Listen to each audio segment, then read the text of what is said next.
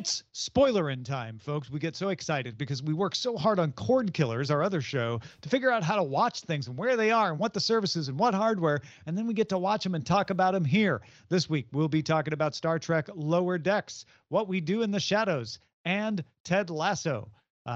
Probably I should have looked at the episode numbers because I was in the wrong tab when I said that. We will be talking about Star Trek Lower Decks, Season 2, Episode 9, What We Do in the Shadows, Season 3, Episode 7, and Ted Lasso, the finale, Season 2, Episode 12. I'm Tom Merritt. He's Brian Brushwood. I'm Brian Brushwood, and most importantly, I didn't hear you say one single word wrong, just like we'll hear nothing wrong from our guest, Brian Dunaway of Film Sack and so much more. Oh, hi. Tom, where shall we begin? Let's begin with the Ted Lasso finale, Season 2, Episode 12. Thanks to Boss Joe, who sent in a link to a Reddit thread compiling a bunch of observations about the character of Nate. I didn't see these in the Reddit thread. I saw these on Twitter from Nick Muhammad, who plays Nate, pointing out relevant things about Nate. And of course, I bring up Nate because the entire season of Ted Lasso ends with Nate having left to go be the head coach, well, presumably a coach, probably the head coach at West Ham, which is now owned by Rupert, Rebecca's ex-husband. So, couple of things. First of all, I think the Reddit thread is worth looking at because, yes, the Reddit thread begins with everything that Nick Muhammad said, but more importantly, as you keep on going down, you see even more little observations. One of the moments he puts some time into is talking about, and he says, by the way, not on Team Nate, I'm just saying these are things that I would imagine Nate would perceive as microaggressions against him. Makes all this list of slights and all that stuff.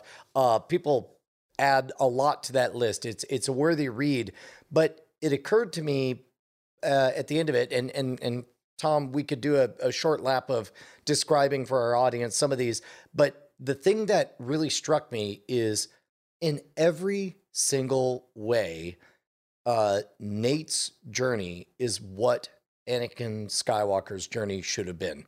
Somebody who we genuinely rooted for, who kept we were convinced he was this far off the path and he was going to snap to any second, and he didn't. And one of my favorite details that's mentioned in that Twitter thread is that Nick, the actor, has a certain amount of gray hair that they actually got rid of at the beginning. And then they allowed more of it to come out over time. And he, by the end, he's full on wearing a gray-haired wig. Like, he's literally like a Darth Vader helmet is descended upon him. He points out all of these wonderful poetic things, like the fact that Nate begins his journey with Ted by yelling at him. And get off the grass. Who are you? Oh, you're the off new the pitch, coach. off the pitch. Right, exactly. It's really, really good and well executed and subtle and smart and understandable from all sides. Everything, and it's subtle, all the things that the Star Wars version of that story did not pay off on, this one did. Yeah, I can't add a whole lot to that. Just the fact that they have made at least season 2 Nate's story without us realizing it until the end. I felt like Ted Lasso when Nate lashed out and was yelling at me like, wait, what did Ted do? Oh, he didn't do anything. That's the problem. Nate needed him to guide him. Nate needed him to speak to him more. Nate needed him to understand that he wouldn't take a joke very well internally, even if he laughed out loud. Because what Ted doesn't know about Nate is that Nate has a bad relationship with his father, and Ted was a father figure to Nate. And so you're seeing, you are Ted Lasso in that moment. You're seeing Nate for the first time too late to help. And Nate has already moved on. And I'm taking this from the Media Plus podcast that I recorded with Charlotte Henry and Jeff Gamet. But they pointed out Nate has never really been a good guy. he was the one ripping people to shreds and enjoying it. Well, two episodes ago when he yelled at the towel boy. I mean, there's no excuse for it. But even before that, even in season 1, he was only a good guy when he felt like he was cowed, when he felt like he was like, oh, I am not in charge, so I can't be anything. When allowed to be himself, he's generally been kind of a, loud, obnoxious, and rude person. And you see that in season 2, when the only person he feels like he has the right to be himself around is the towel guy, is his replacement. And when I say that, I'm not saying Nate's a bad guy, but we haven't really seen all of Nate. He's a much more complex character than I think I really recognized. Before I turn everything over to Brian, there is kind of a balance. You can tell that almost note for note, they're trying to hit the same notes at the same time, sometime full on calling him out like 1 year ago at exactly this moment, you dropped a truth bomb on me, which, is a bit on the nose or whatever. But in season 1, when Nate is given the opportunity to shine, he's given the opening speech, which he uses to roast every player to their own amazement and delight. He uses it to punch what we perceive as upward, but he's still punching. Likewise, the right time for him to give up that behavior and not punch down was like 4 or 5 episodes ago when it comes to the towel boy, but he never stopped. And again, it was the right amount because we all began to sort of, I don't think any of us by episode 5 or 6 had an inkling that this is where it was headed. But we began to sniff it out about 3 or 4 episodes ago. And I think it was Bryce that pointed out that there's that moment that Rupert whispers something to Nate, which, again, chef's kiss, excellent execution in the writing and the directing and the whole 9 yards. I think I said last week that I don't think that this show has the capacity for a villain. If part of the show is saying that troubled people are people too, and that is a form of reality, that we can't have characters that are capital E evil just for the sake of being evil, which is not to say that the storyline that's happening is not happening. I think it's very real, all of the Nate stuff. But I think the goal of season 3 is not to beat Nate, and it certainly might seem that way with, how, bluff and bluster the end of the episode is. But the point is probably going to be they either turn Nate or the show has more harsh realities to share to the viewing audience about how some people just do not ever get compatible. I mean, the anger that Nate had towards Ted at the end of this episode is not, you've annoyed me so much. He is truly deeply feeling like you don't belong here. I belong to be where you're at. We're not even talking about miscommunication. Fundamentally, Nate hates the existence of Ted. No, Nate is talking to his father. He's not talking to Ted at that point.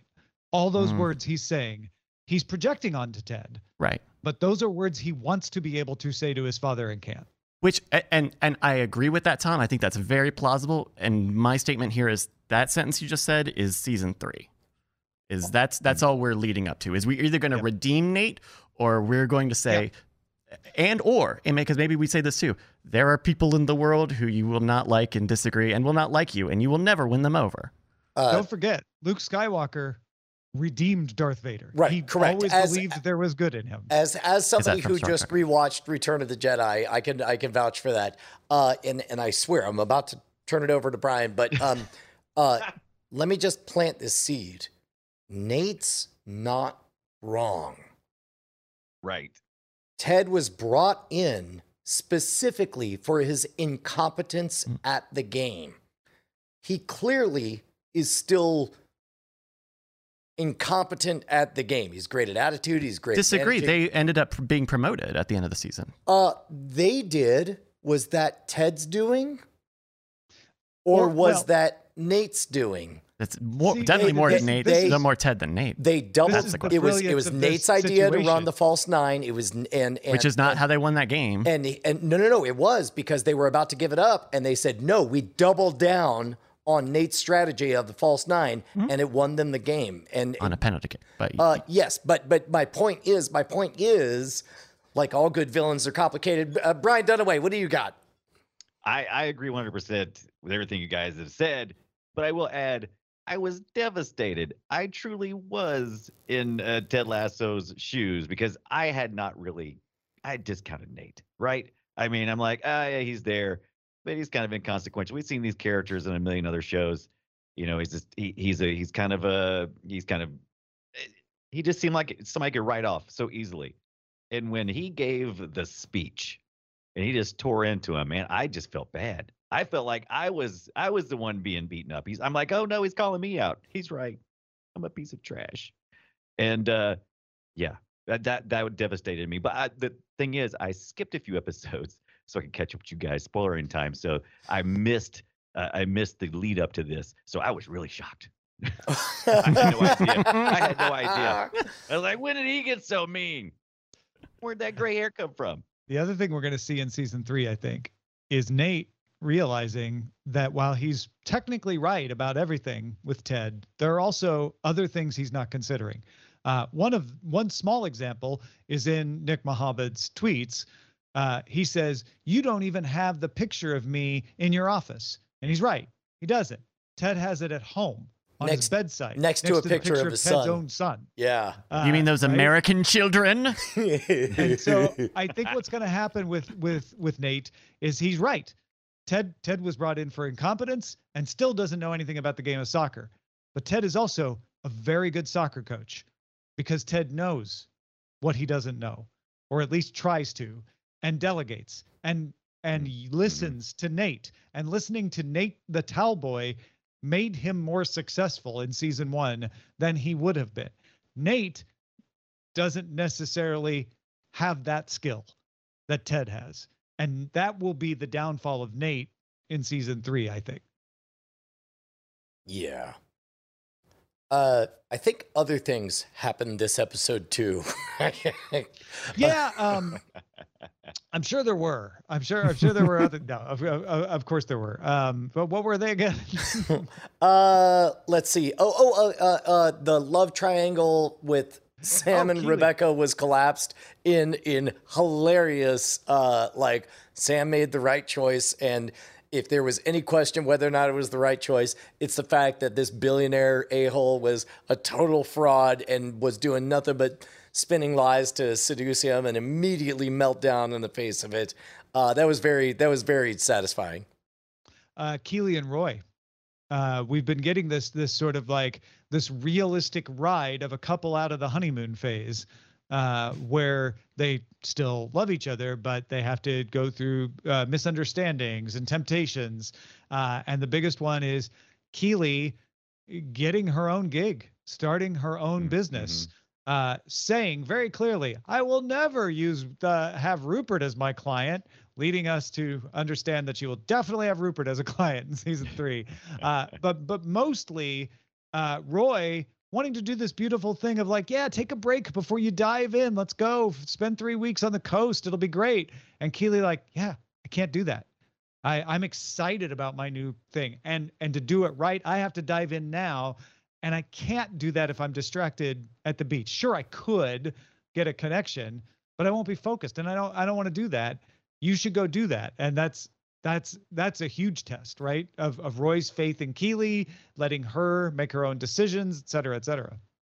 So feel free to mark this moment and throw it back in my face. I don't know, 2 years from now or whatever. But if I'm placing a bet, Roy and Keely get along. They have rough patches, but they stay together because what I'm seeing from them right now is what a real long-term relationship looks like. It's somebody believing in somebody else enough to say, I love you, go do your thing, I'll still be here. And we're seeing that on both sides.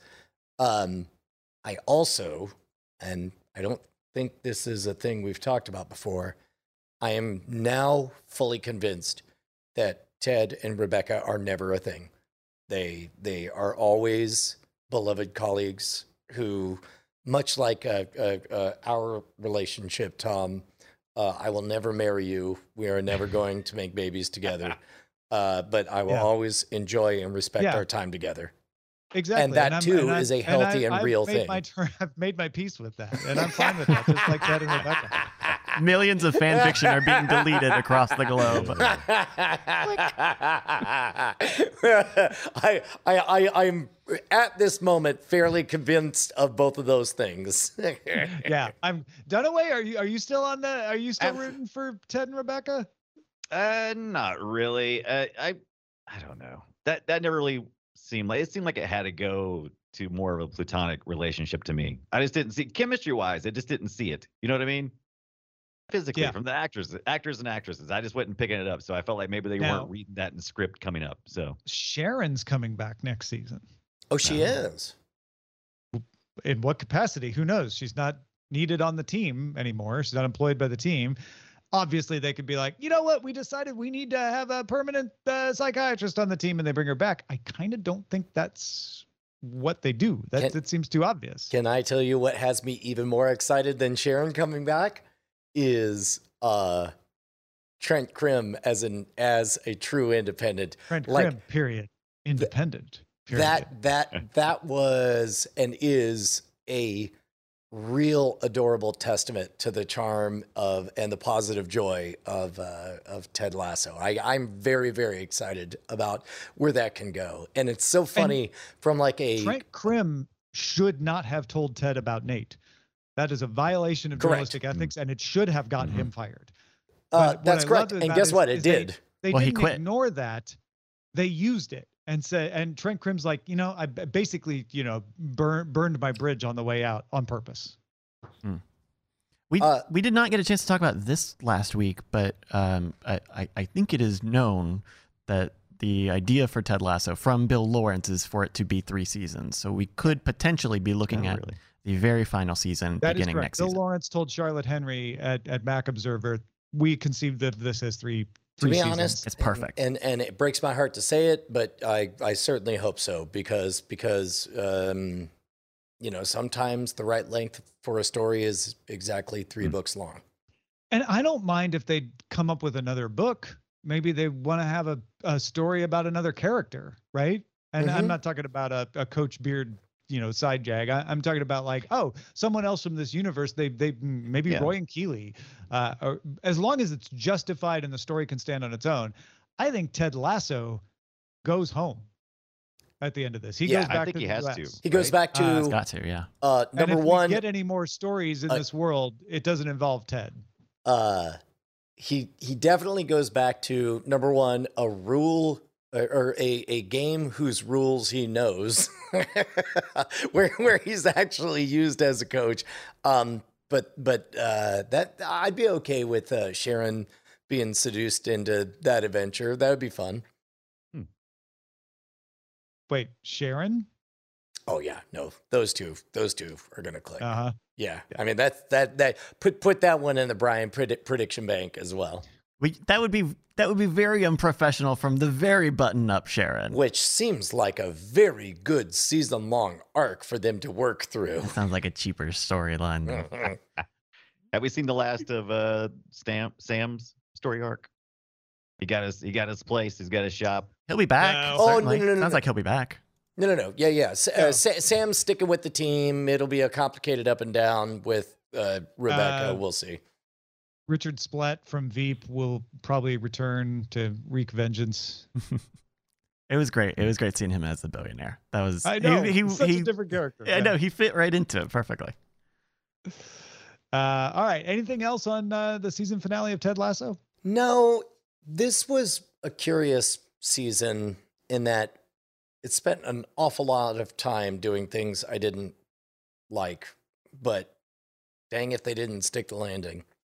Yeah. That's an act 2 for you right there, right? Like, you don't like act 2s on their own, but if they're done right, you're like, oh, now I'm really interested in what happens in act. Yeah. All right. That is Ted Lasso, the finale, season 2, episode 12.